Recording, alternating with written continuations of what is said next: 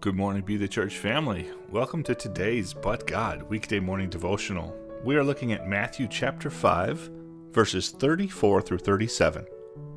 But I tell you, do not swear an oath at all, either by heaven, for it is God's throne, or by earth, for it is his footstool, or by Jerusalem, for it is the city of the great king. And do not swear by your head, for you cannot make even one hair white or black. All you need to say is simply yes or no. Anything beyond this comes from the evil one. Today we consider the idea of promises and resolutions. One common time for people to make promises is at the turn of a new year or a new month. Promises to work out, to eat better, to not swear or cuss, to be more patient, to read the Bible in 1 year, to get more involved at church. All of these things are good.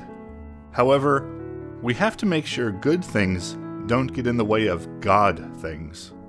We don't have to make promises or resolutions. All we have to do is what Jesus asked us to do in the Sermon on the Mount, as it says in Matthew 6:33 and 34, "But seek first his kingdom and his righteousness, and all these things will be given to you as well. Therefore do not worry about tomorrow, for tomorrow will worry about itself. Each day has enough trouble of its own."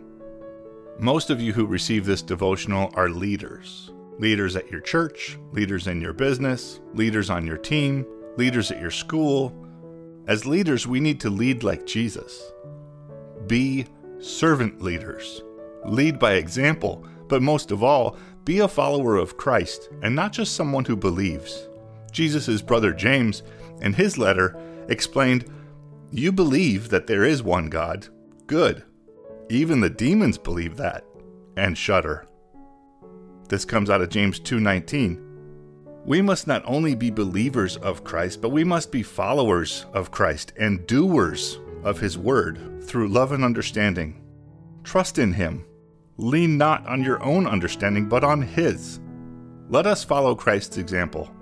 Therefore, my desire is to focus this year on the word follower, meaning I will follow Christ and his will for my life by doing as he has called me to do, trusting in him, by loving and serving others. I challenge y'all to do the same. Lord, I trust in you, and I thank you for your incredible gifts, especially the gift of forgiveness and eternal life with you. Help us to be better followers of you. Help us to seek you first. Help us to be humble leaders. Help us to act in love, always honoring you. Fill us with your Holy Spirit and renew our hearts to follow you as you intended. We pray all these things in Jesus' name. Amen. Shalom. Blessings. Press in and press on.